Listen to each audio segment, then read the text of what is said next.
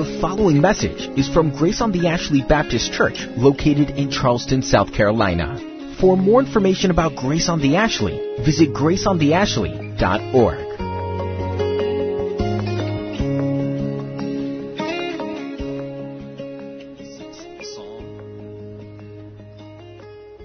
So we're considering today this capstone of the Reformation, of all these points that we've been discussing. We're going to now consider, as you could tell from our worship, why all these things are true and how they play out, and it is all for God's glory.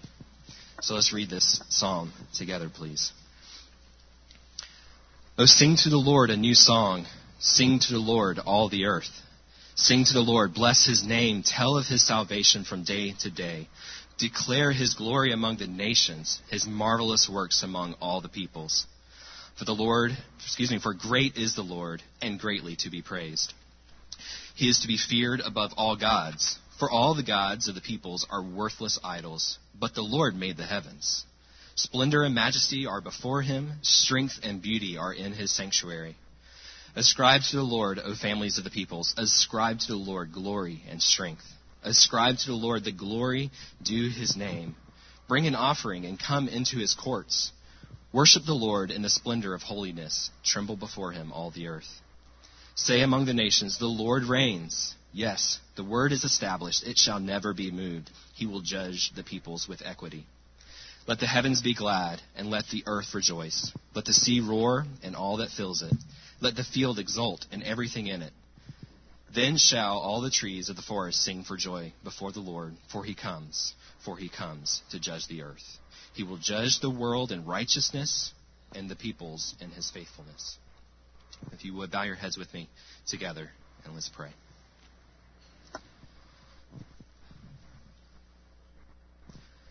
Father, we thank you that there is no glory that we could give to you that is not already due you.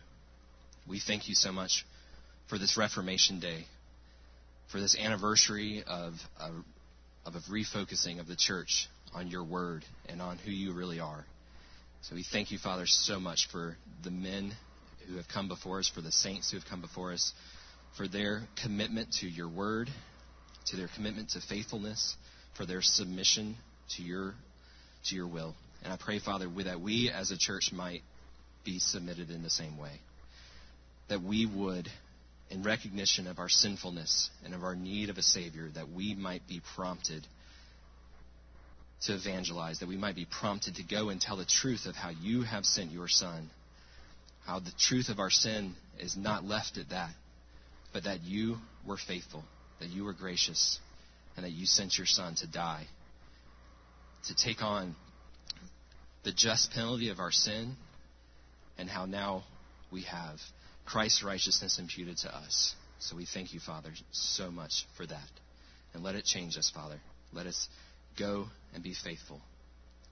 Father, we thank you for this time as we gather together to consider your word.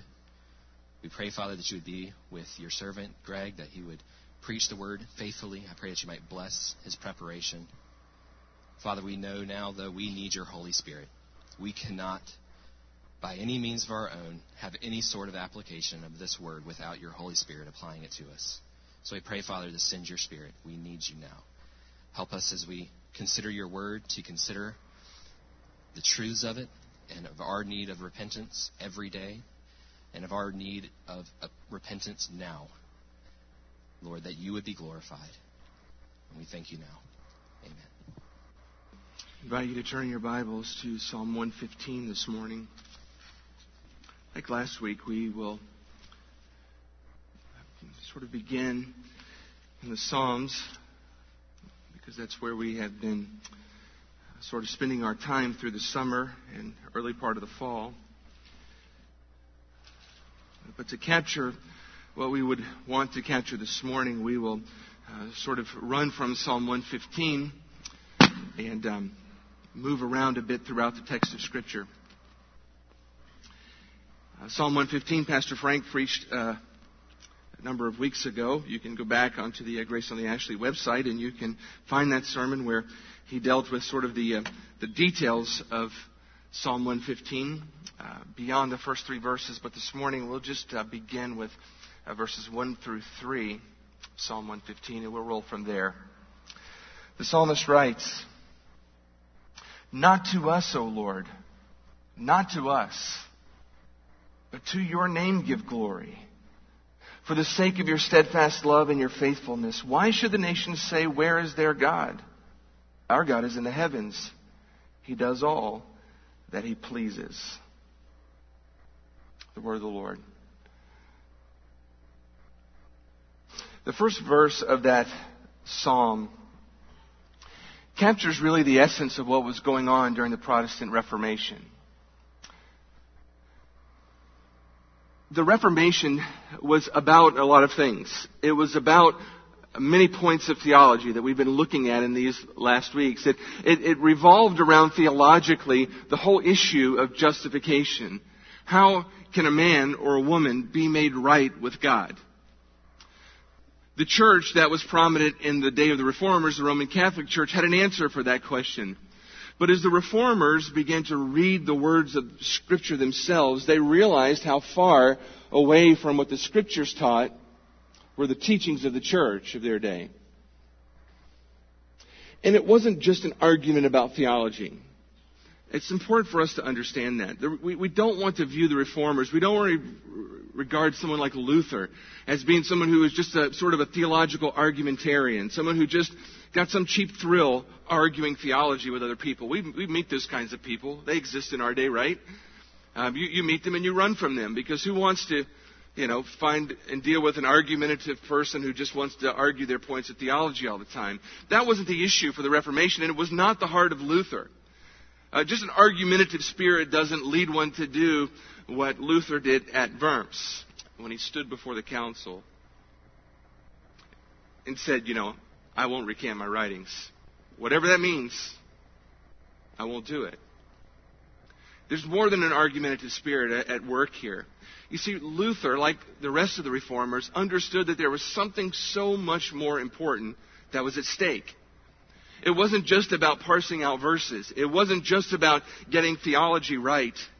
He understood, and the Reformers understood, that what they were fighting for was not some personal preference, was not some sort of theological soapbox. At the heart of what was at stake was the very glory of God Himself. They saw what they were doing, and in reality were doing, as defending the glory of God. When a man who loves God, or a woman who loves God, who has truly been captivated by His glory, has been transformed by His glory in the face of His Son, Jesus Christ, experiences that reality and then lives in light of the glory of God, they will have a passion to defend the glory of God when it's attacked. And what Luther saw in his day was the glory of God being exchanged and substituted for the glory of men. He saw a religious establishment that had long ago abandoned any concern for the glory of God and was all about exalting itself and holding people hostage to their own power and bilking people out of their very scarce resources in order to build up their own kingdoms rather than to emphasize the glory of God. And so when Luther nails his 95 Theses on the door of the church, and when all of the other events begin to unfold, it's important that we understand that Luther is fighting for the glory of God. That's what he's after. He isn't trying to overthrow the church. He isn't trying to start a fight. He's trying to plead with the established religion of the day to go back to a focus on the glory of God. Because that's what's at stake. And there's a sense in which, as we think through what we've been studying in these weeks, the main soul is the idea that salvation is by grace alone, through faith alone, in Christ alone. The authority for all of that being the Word of God, the Scriptures alone. We have to understand that this other piece here, the glory of God alone, is really the thing that ties all of the other pieces together. If we lose any of the other pieces, it diminishes the glory of God. And I hope that towards the end of the message this morning, I'll be able to tie that together in a way that makes that clear. But the issue at the end of the day, in the Protestant Reformation. And really for us today, as we talk about this issue of salvation and justification and how men are made right with God, the same question that was on the table in Luther's day is on the table in our day, just in different ways. And the question is this: is salvation something that is a work of God alone in the heart of human beings? Or is it a cooperative effort between God and men, where God does His part and we do our part, and somehow in the mix salvation comes? Because how we answer that question determines who gets the glory. If we understand that salvation from start to finish is a work of God, then we can say at the end of the conversation, Soli Deo Gloria. To God alone be the glory. If we come to the conclusion, as had the Roman Church in Luther's day, and has many segments of the evangelical Christian church in our day, that somehow God does His part, He takes us partially down the road, and then we come in and we do our part, and somehow when we do our part and we mix it with the part that God's done, salvation comes to fruition. If we answer the question that way, then regardless of how any person wants to deny it, at the end of the day, we deserve some of the credit. We get some of the glory. And I hope that you see this morning, as we work our way through Scripture, that the glory of God is literally a theme that runs from the beginning of Scripture all the way to the end. And I hope that you get the idea right at the outset that God has never and He will never tolerate competition for His glory. It is a critical thing for us to understand. God has never competed for His glory, and He will never compete with anyone else for His glory. He stands alone. We'll see that this morning. Before we start making our way through Scripture and sort of seeing this come off of the page, we need to get some definitions. What are we talking about when we talk about the glory of God? And what are we talking about when we say we need to glorify God? These are sort of church words that don't always have a clear and easy definition. If I were to ask you this morning, you're walking around with a microphone talk show guy, and I put the microphone in your face and I said, would you explain to us, please, what do I mean by the glory of God? I want you to be honest with me for a minute. How many of you think that would be an easy task? Come on, let's be honest. How many of you think that would be challenging on the spot to give an answer to? How many of you are still asleep and it's the introduction? Okay, thanks Ron. Appreciate the honesty, bro. It's a word we use, but it's not a word that we always have clearly defined in our minds. And as we start looking at trying to put together a definition for what is the glory of God, we find that smarter people than us have had trouble too, so that should make us feel better, right? Martin Lloyd-Jones says this. He says, the glory of God is something which no man can define. Well, that's not encouraging. He says the glory of God is His essential and ultimate attribute. It means His greatness, His splendor, His majesty. Well, that takes us a little ways down the road. John Piper says it this way. He says the glory of God is this: the outward radiance of the intrinsic worth and beauty and greatness of His manifold perfections. Now, you have to say that like 10 times to even understand what he's communicating. But if you do say it 10 times, it actually makes an awful lot of sense. And it probably is a good way of capturing this idea of the glory of God. The key words in there are the outward radiance. This is the visible outward projection of something that's internal to who God is. That's good. It involves His beauty. It involves His greatness. It involves all of His perfections sort of combined. He comes at this from Isaiah chapter 6, verse 3, where we see this vision of Isaiah. He sees of heaven, and he speaks of the angels. And he says, and one called to another and said, Holy, holy, holy is the Lord of hosts. The whole earth is full of His glory. And here the holiness of God is connected to the glory of God. And the holiness of God is a description of the reality that God is completely set apart from all creation. That He is completely unique from anything else that exists. That there is nothing like Him. That whatever God is, in essence, He has no competition and He's set apart from everything and nothing else is like Him. in the fullest of all senses. He's absolutely unique, or as Piper likes to say, it refers to the godness of God. Maybe that's helpful, I don't know. John MacArthur makes it a little more simple. He says the glory of God is this. The glory of God is the sum of God's divine attributes and His divine nature. When you take all of the attributes of God, everything that God is, all of His nature and all of His attributes, His love, His grace, His kindness, His mercy, His wrath, His justice, His holiness, all of those things, and you add them all together, that is what the glory of God is.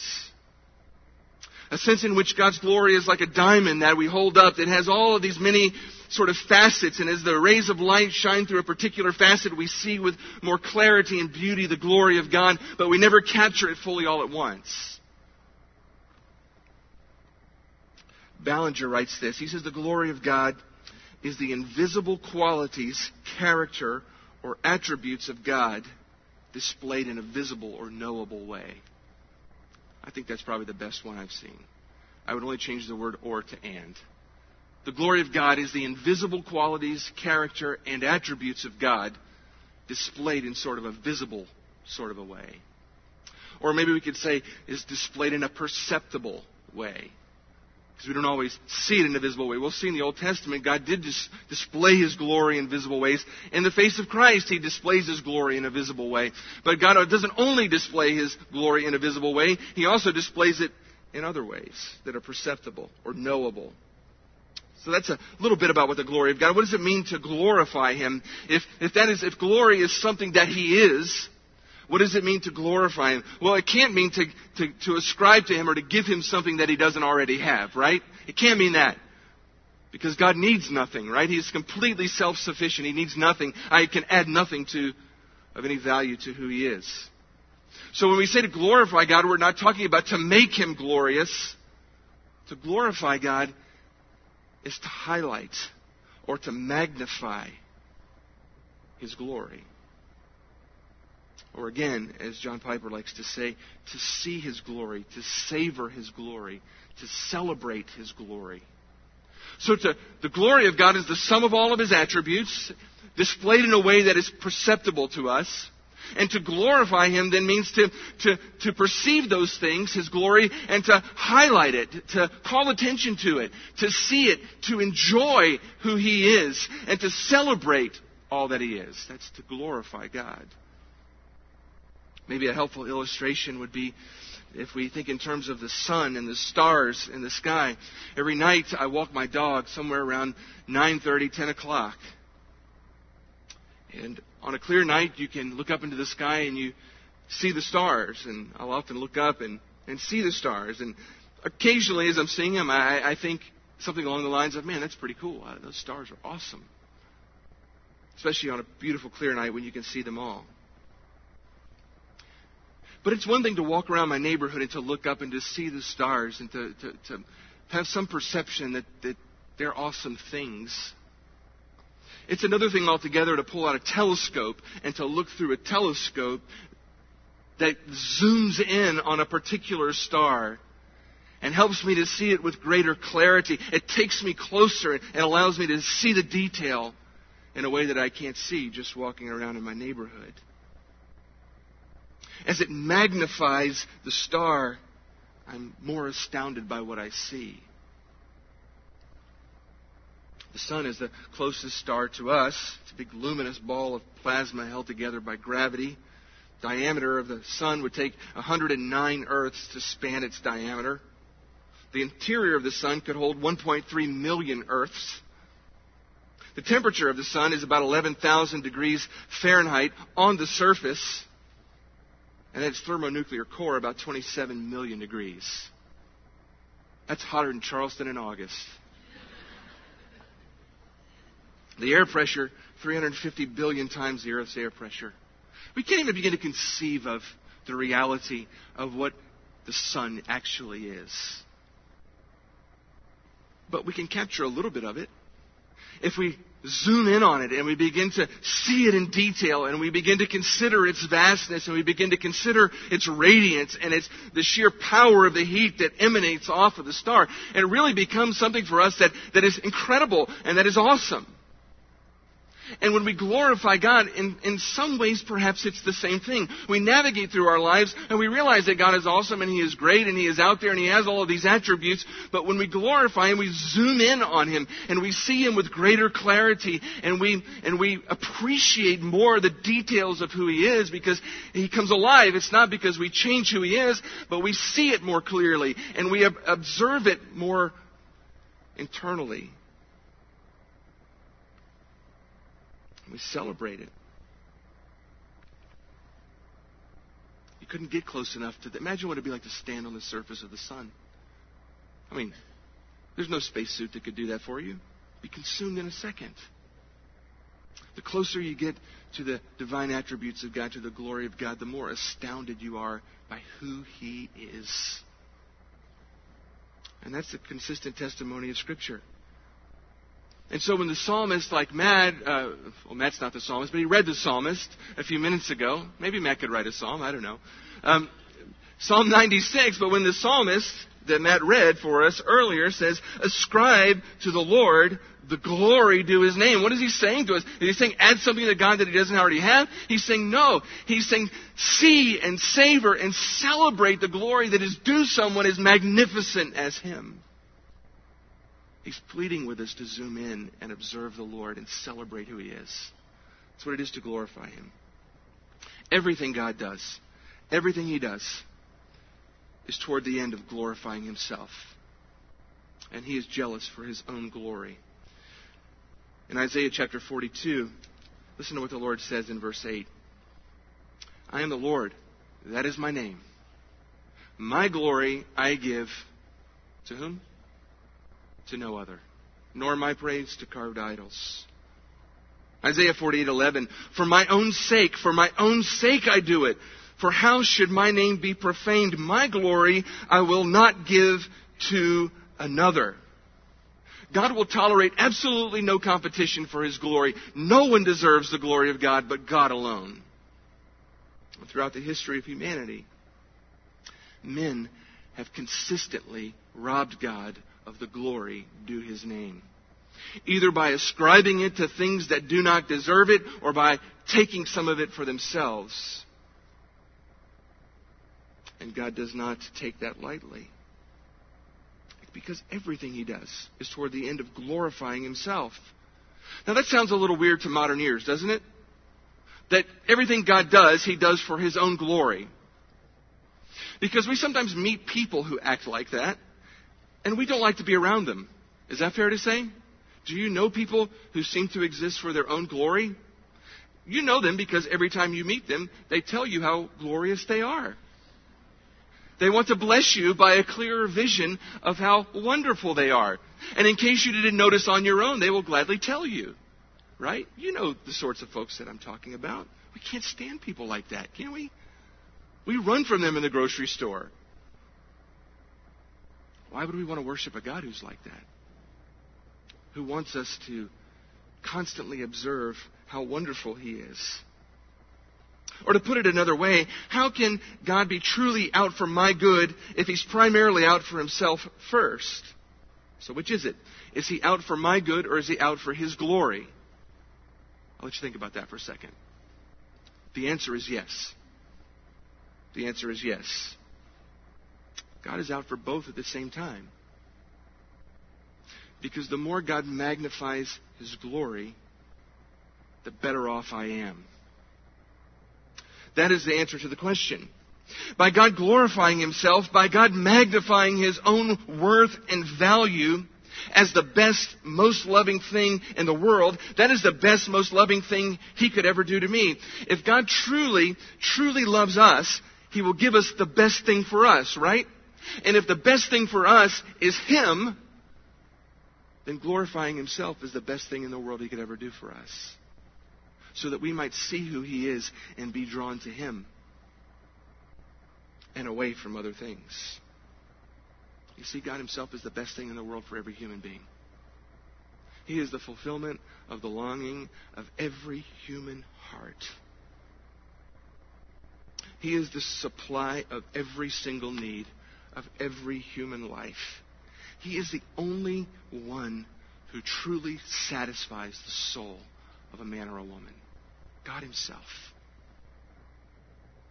The battle we fight as human beings is we are drawn to everything else apart from him. We are drawn to false idols to worship.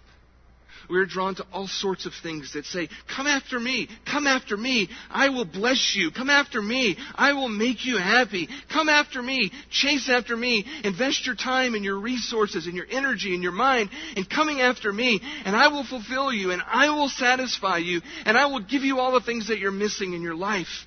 And it's all an illusion from an evil enemy who is determined to do nothing other than blind us to the reality that God is the most glorious being in the universe and the best thing for us.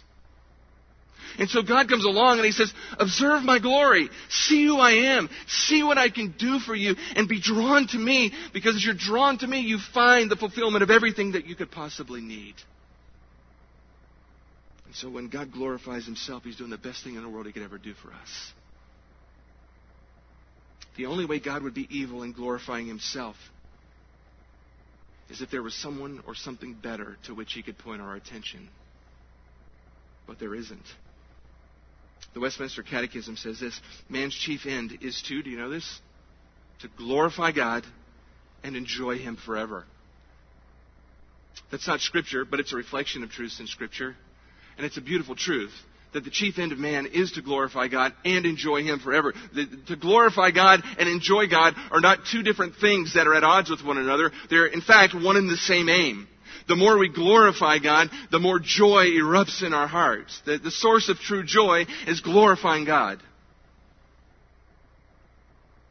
God's glory is meant to be all satisfying to men, not boring.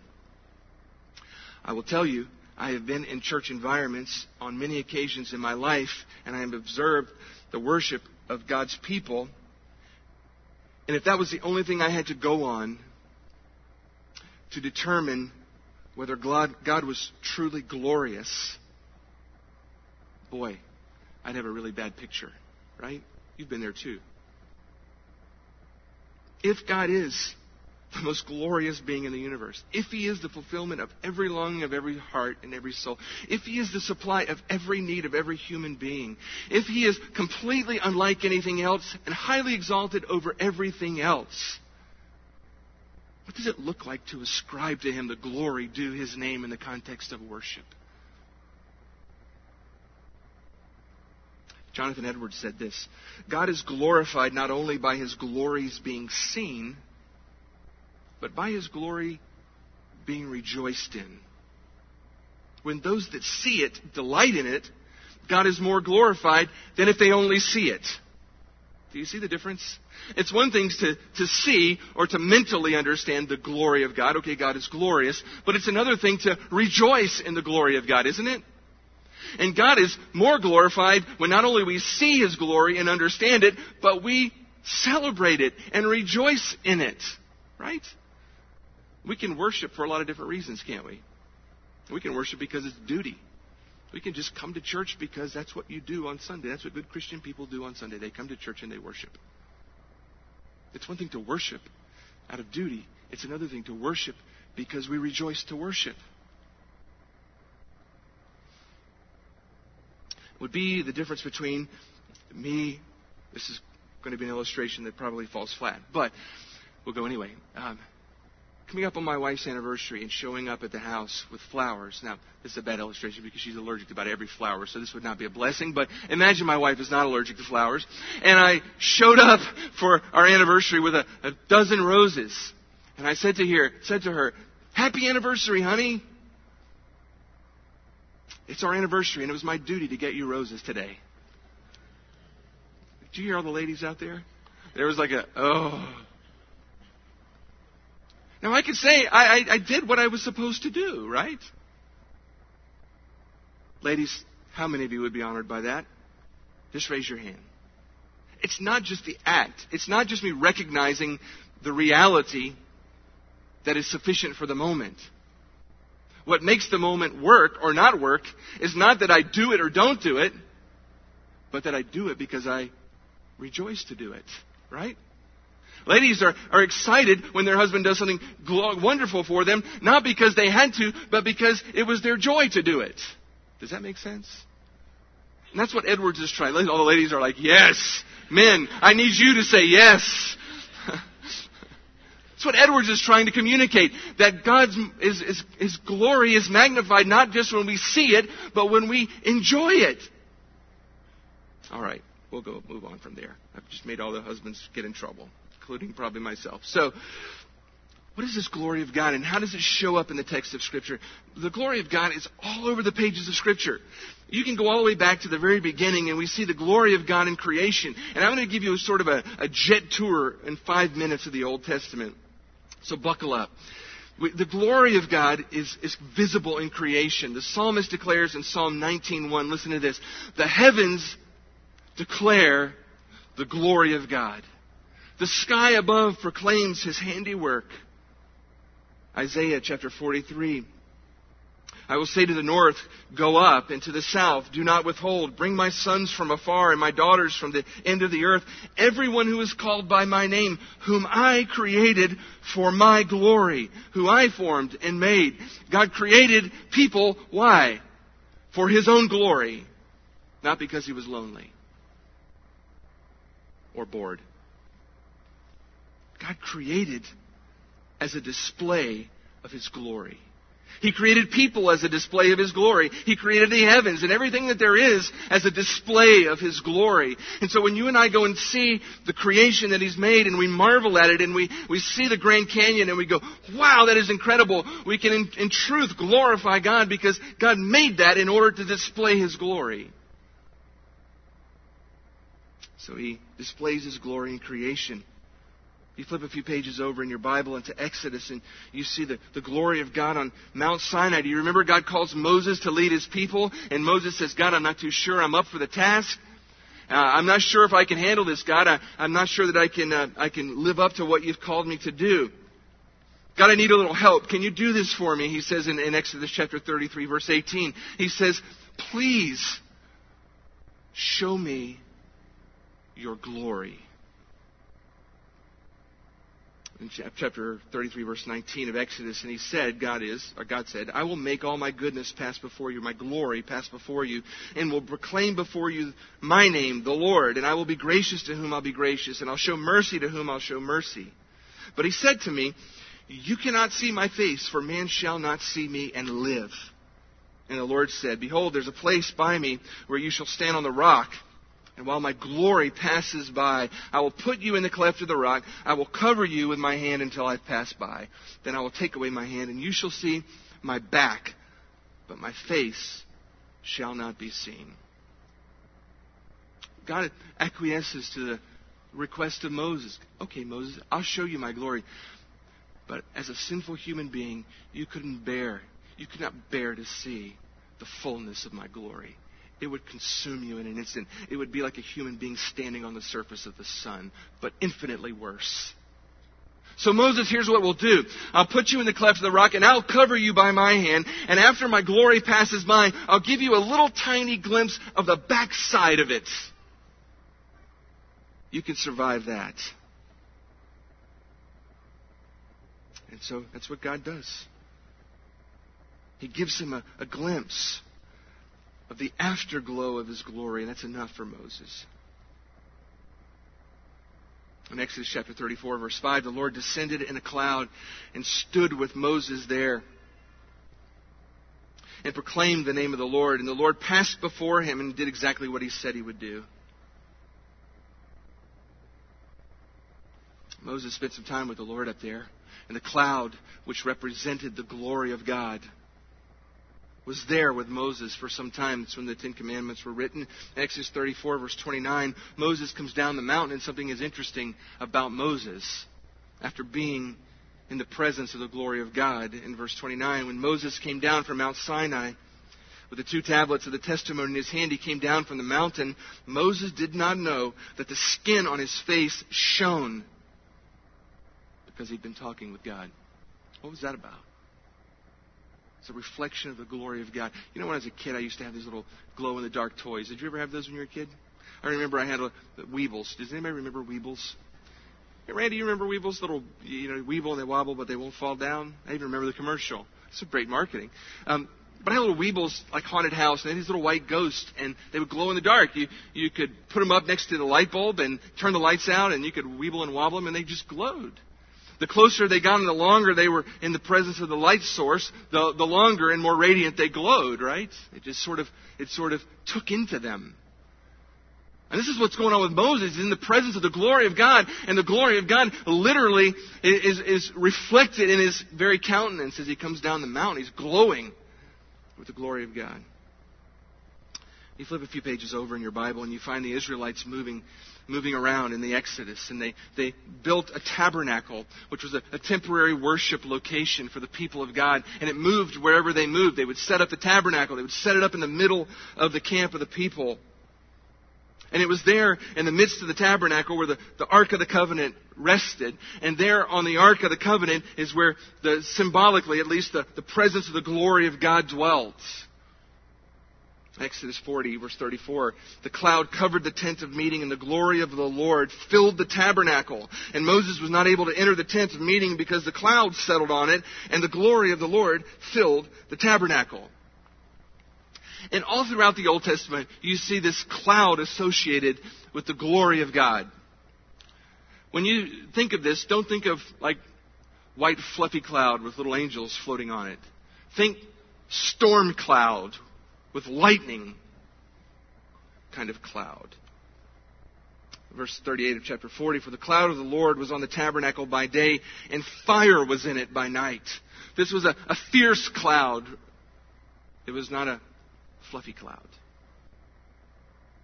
I guess it could be fierce and fluffy, but you get the point. But God had established that it was to be right in the middle, and the cloud rested right in the middle of the people because symbolically they needed to know that their whole entire existence revolved around one central feature of reality, and that is the glory of God in the middle of His people. And the glory of God went before them, and they followed. And whenever they stopped, the glory of God protected them. Even with the tabernacle is behind and the temple is built in 1 Kings chapter 8, Solomon completes the temple. Verse 10, when the priests came out of the holy place, guess what happened? A cloud filled the house of the Lord, so that the priests could not stand to minister before the cloud. Why? Because the glory of the Lord filled the house. The glory of the Lord. By the time we get to the end of the Old Testament, we have the prophet Ezekiel. And he's seeing via prophecy the people of God who are now in utter, outright, abject rebellion against the God who is their glory. And God gives Ezekiel a vision. And in that vision, he sees the cloud of the glory of the Lord rise up from the temple and move to the threshold of the temple and then leave the temple. It was a tragic picture of God's ultimate judgment that His glory has now departed from His people. And they're on their own. And as we get to the end of the Old Testament, that's the status of Israel. However, the prophets have told us that it won't always be that way. That there's a time coming when the glory of God will once again be among His people. That the glory of God will return. Isaiah 60, verse 1, arise, shine, for your light is come, and the glory of the Lord has risen upon you. For behold, darkness shall cover the earth, and thick darkness the people. But the Lord will arise upon you, and His glory will be seen upon you. And nations shall come to your light, and the kings to the brightness of your rising. It was a picture of a day when the glory of the Lord would return to His people, and all the nations would once again see the glory of the Lord and be drawn to the Lord of glory.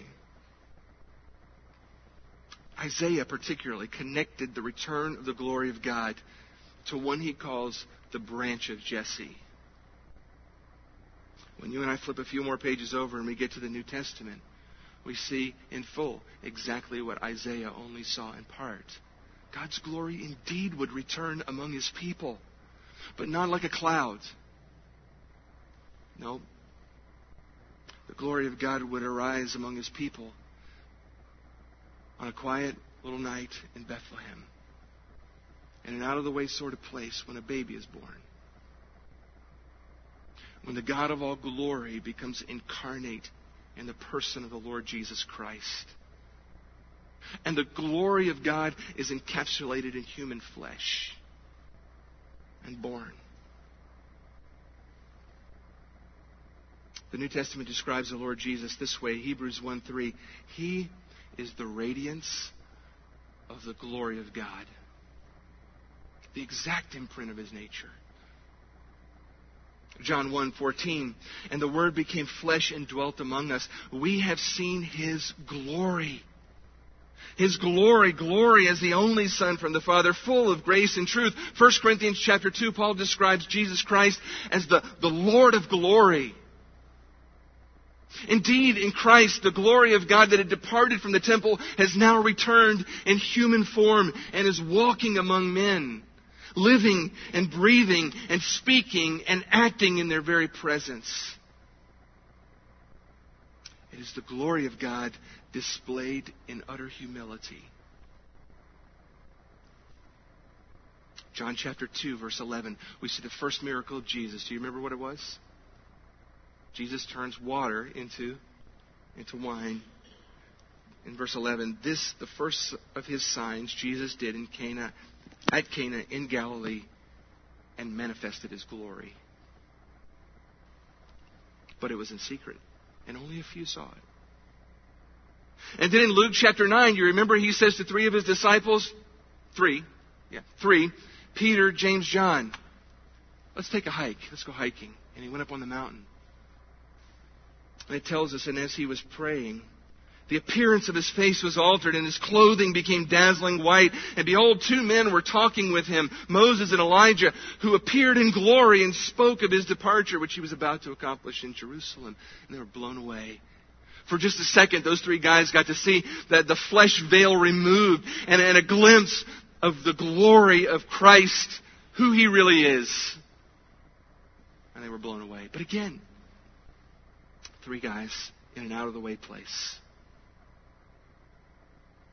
And as Jesus makes His way towards Jerusalem, toward the cross, He knows what's coming. And He knows that He's about to die for the sins of the world. And He knows that in the moment when He's hanging on that cross, paying the price for our sin, that He will be, in one moment, displaying the glory of God in a way that has never been seen before. John chapter 12, verse 23, Jesus said to them, the hour has come for the Son of Man to be glorified. Now my soul is troubled, He says. What shall I say? Father, save me from this hour? But for this purpose I've come to this hour. Father, glorify Your name. Then a voice came from heaven. I have glorified it, and I'll glorify it again. It was the will of the Father that the Son of God, God in human flesh, die on the cross, reconciling sinful men to their holy Creator, being the apex of His display of His glory. When you and I look at the cross, we see all of the attributes of God displayed in vivid color. We see in the death of Jesus and in the blood running down the cross, we see in that moment the glory of God. We see the wrath of God. We see the justice of God. We see the holiness of God. Yet we at the same time see the love of God and the mercy of God and the grace of God. All of that in vivid display on the cross. God is glorified in that, and His glory is on display. All of His attributes are there, and most could not perceive it. You see, the glory of God is the central issue in the salvation of human beings. It is the central issue. It is the heart of the gospel.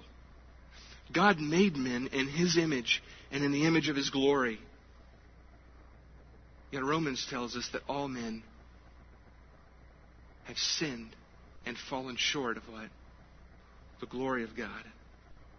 And in Christ dying on the cross and shedding His blood for the sins of the world, the writer of Hebrews tells us that what He was doing in that very moment was bringing many sons to glory.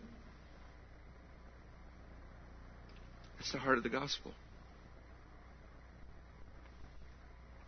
Romans chapter 1, although they knew God, they did not glorify Him as God, nor were thankful. That's the heart of human rebellion. God has made His glory known to men. And although men have seen it and perceived it, men have chosen to refuse to give Him glory. And instead they make their own gods out of men, creatures, themselves. And that's really the difference between lost people and saved people. Saved people are people who glorify God. And lost people are people who refuse to glorify God. People who know who He is and yet don't glorify Him as God. This brings us to really all the solas of the Reformation, doesn't it? Well, Luther and Calvin and Cranmer and all of the others that we've been getting glimpses of in these weeks have been telling us is that salvation, the way for men to be made right with their God against whom they've sinned, that for that to happen, it only happens by the grace of God. There's nothing in us that merits our salvation. It is only because God is gracious, because He chooses to be gracious and not give us what we deserve. And He's gracious to us in granting us the ability to perceive and to believe in the person of the Lord Jesus Christ. And He grants us the faith in order to exercise it as we respond to the gospel. So it's by grace, and it's through faith, and it's in Christ. And none of that has anything to do with us or our works. That's why Paul says we have no reason to boast. At the end of the day, it's a train. It's a train that is run by the Lord Jesus Christ, start to finish. And when the train gets to its destination and you and I arrive in the beauty and glory of heaven, and we see the full display of God's glory, we will be able to say at that moment, Soli Deo Gloria. I've done nothing to get here, but praise God that I am.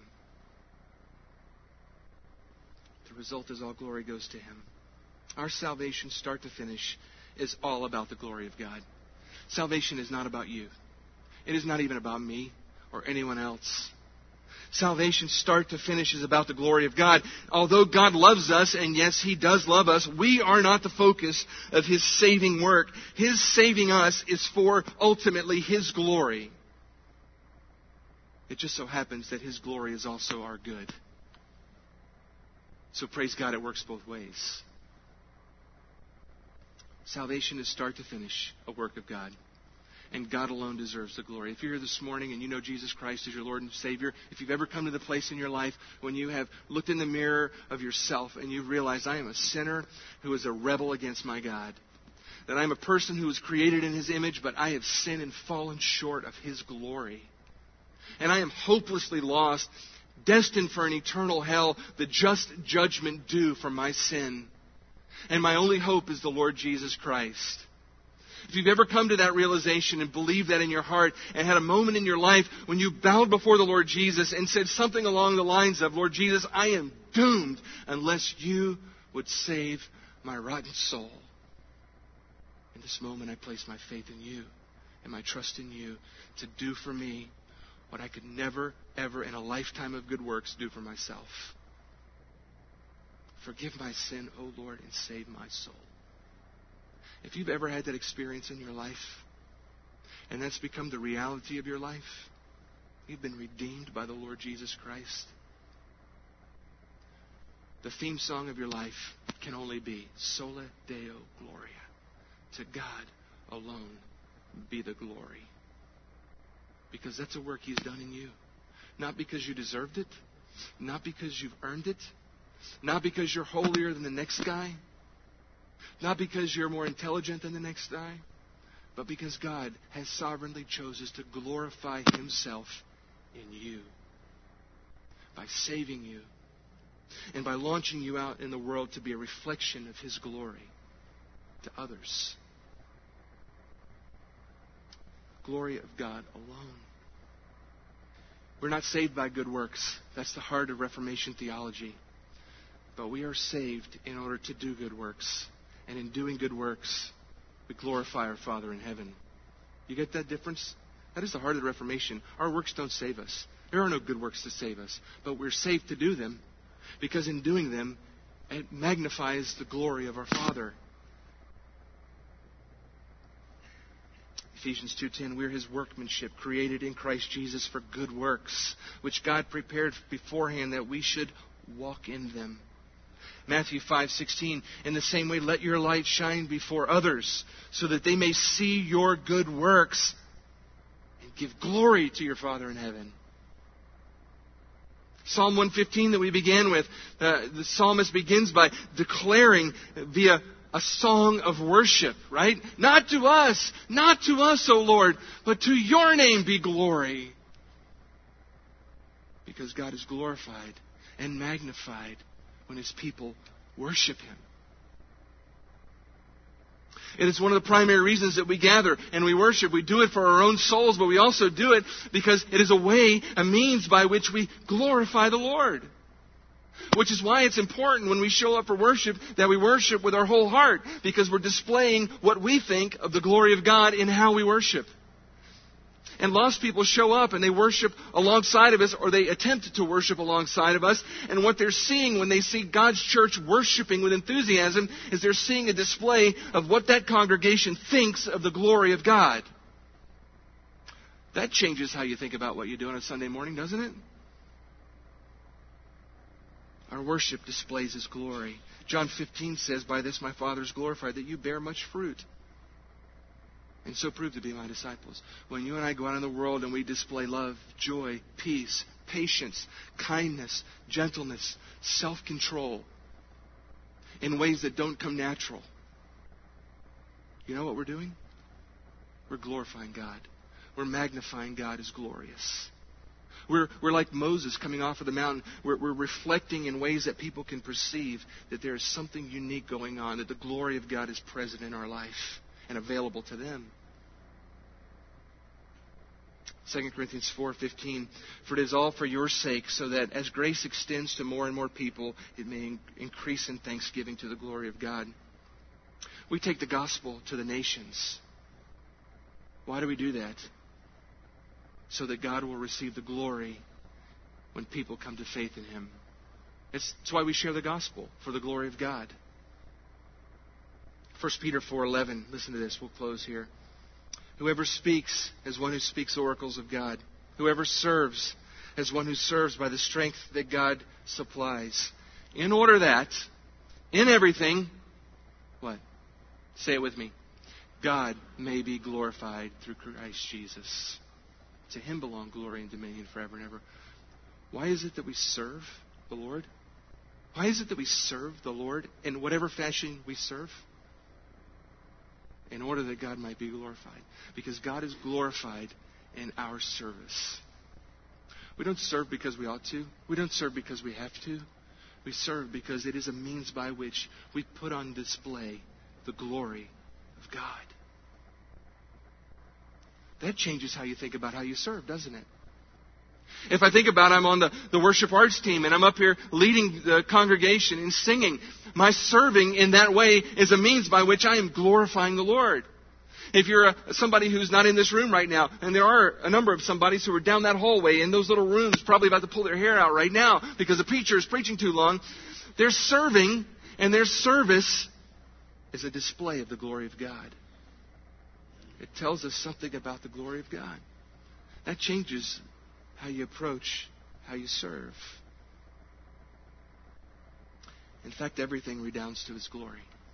Anything good that comes out of my life or yours is due to the glory of God. And the result is I ought to live for His glory. That displaying the glory of God in my life and through my actions and through my words should not be something I stumble upon every once in a while, but it ought to be the active intention of my life. You see, it changes when we understand the glory of God. When we understand the glory of God, it helps us die to ourselves. When we realize that I am living not for my own glory, I'm living for the glory of God, I don't have to fight for my own rights. I don't have to defend my own cause. I don't have to exalt my own self so people will think about me a certain way. I can live intentionally. I can serve intentionally. I can love intentionally. I can bear fruit intentionally because I'm not the center of the point anyway. It's the glory of God. And so I can lay down my rights. A.W. Tozer said it this: the glory of God always comes at the sacrifice of self. The next time you, as a Christian, are in a situation where you feel like exalting yourself or defending yourself or asserting your rights or demanding something or the other, ask yourself the question, at this very moment, who needs to be glorified? God or me? Because that's often the choice we have to make as we choose our words, as we choose our actions. Who am I glorifying? Am I glorifying myself or am I glorifying the Lord? If I glorify the Lord, I die to myself. I don't matter. My rights don't matter. My opinions don't matter. The glory of God matters. Listen, if you're here this morning, you don't know Jesus Christ as your Lord and Savior, then that means that you're lost. God created you to bear His image, but you have rebelled and sinned against Him. And you, by your very existence, living for yourself, are daily robbing Him of the glory due His name. You were designed to live for His glory. In this very moment, you're living for your own glory. And the Bible says that if that extends to the end of your life, you will die and you will go to an eternal hell. And you'll go there because you deserve to go there, because you've earned that reward by your sin. And there will be no one to help you.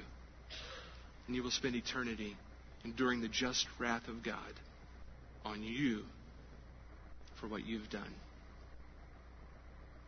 Well, the Bible declares to us it does not have to be that way. Because just as all have sinned and fallen short of the glory of God, Jesus Christ came and died. An exact, the radiance of the glory of God. God in human flesh died the death you deserved. Shed His blood that you might have eternal life. If you would but believe in Him. Turn from your selfish, sinful, self-glorifying life. Die to yourself and embrace the Lord Jesus Christ and trust Him to do for you what only He can do. Cry out to Him this morning, forgive me, O God. Forgive my sin. Forgive my self-glorification. I want to live for your glory. The Bible says that if any man or any woman does such an audacious thing as that, the God of all glory has made a promise that He will hear that prayer, He will forgive your sin, and He will make you a new person. He will transform your selfish soul into a soul that loves, thirsts, hungers to live for His glory. There's no excuse for leaving here this morning continuing to live for your own glory. Repent. Trust the Lord Jesus. And be made new by Him. If you're a Christian here this morning, do you truly live your life for the glory of God alone? Have you died to yourself? Do you serve for His glory? Do you live every day trying to bear fruit that He might be glorified? Are you sharing your faith so that heaven might rejoice and God might be magnified in the salvation of someone you love and know? If not, why not? Let's pray. Oh, Heavenly Father, You alone are glorious. There is none like You. Who among the heavens is like You, O Lord? The answer is there is none like You. You are eminently glorious. You are completely and utterly set apart from everyone and everything. You are the blazing sun that we can't even begin to fully comprehend. But we pray that You would, Lord, shine Your glory among us, that we might see it, that You might be magnified and highlighted, that we might be able to see Your glory more fully, that we might savor and enjoy Your glory in our presence and through our lives, and that we might celebrate Your glory when we're together and when we live our lives. Lord, for those of us who know you through your Son Jesus, we know you because of one reason. You have graciously granted us the faith to believe upon the Lord Jesus Christ, that we might be saved. And we corporately, collectively declare before you this morning, oh God, all glory, praise, and honor to you for saving our souls. We've done nothing. You've done it all. And so we celebrate you and we thank you. Our hearts overflow with gratitude. Make us mirrors that reflect your glory to the world around us. When people encounter us, may they see you magnified through us and be drawn to you in faith. We glorify you, O God, today. And all God's people said amen.